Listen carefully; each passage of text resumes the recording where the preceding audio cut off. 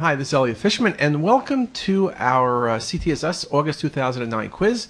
And here are the results. 10 terrific cases, and hopefully you got them all right.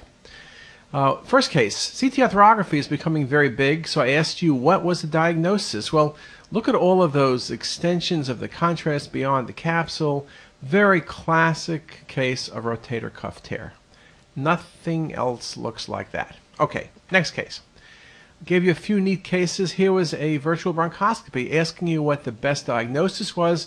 And when you look carefully at the airway, you can see what appears to be a long stricture with some granulation tissue, the irregularity. That's not the look of a tumor, and it's obviously not normal. This patient had a traumatic intubation, and that was the cause. Just a very, very nice example in that patient. Next case, case 3. I asked you what the tumor most likely is. It's a big mass, and big masses could be dermoids or desmoids, but this is mostly fat with a solid component. And I showed you a very nice example of a retroperitoneal liposarcoma, choice number 3. Again, the fat is a dominant feature. Solid mass component is indeed very common. Okay, next case. I asked you about this one. What's the best diagnosis here? Well, let's stick with fat. Look at the lesion. It's a fat attenuation. It's fatter than the subcutaneous fat and the retroperitoneal fat. Classic for lipoma. Lipomas of the pancreas are rare, but they do occur, and this is one of them. All right, number 5. What about this next case? Well, next case, I said the answer was a bit of a surprise, which meant that you should probably think about it a little bit more. You see a mass left lower quadrant, solid. I thought maybe lymphoma, sarcoma. This was a sarcoma. It was a liposarcoma. It makes the point, unlike the prior liposarcoma that had lots of fat, liposarcomas may have almost no fat, or you may not see any fat.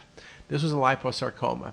I assume the pathologist saw fat under the microscope. If not, we would have an issue. Okay, halfway through. Number 6. Best diagnosis in this case. Nice example. Look at the left kidney, thinning of cortex, subtle perfusion changes. Very nice example of a prior infarct. Pyelonephritis, you see perfusion changes. TCC, you see a mass. It's not simply lobulations. It's classic prior infarct. Very nice study. Okay, next case. Best diagnosis.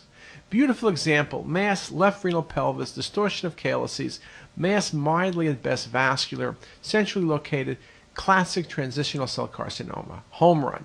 Nothing else. Don't think any further. Number 8. What's the best diagnosis here?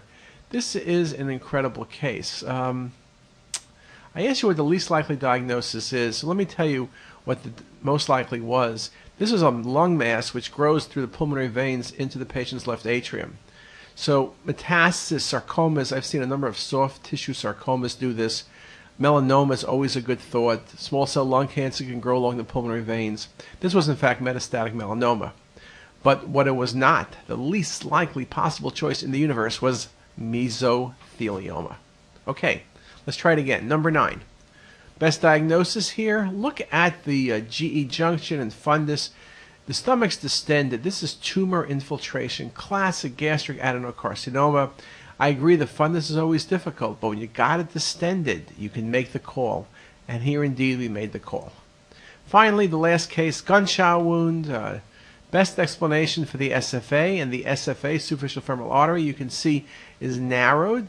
It's patent. There's no contrast extravasation, so there's no laceration. Could it be contusion? I guess it could, but spasm secondary to the trauma, not an uncommon explanation, and that was the best explanation. So with that, I just showed you 10 great cases, and hopefully you gave me 10 great answers. Have a great day.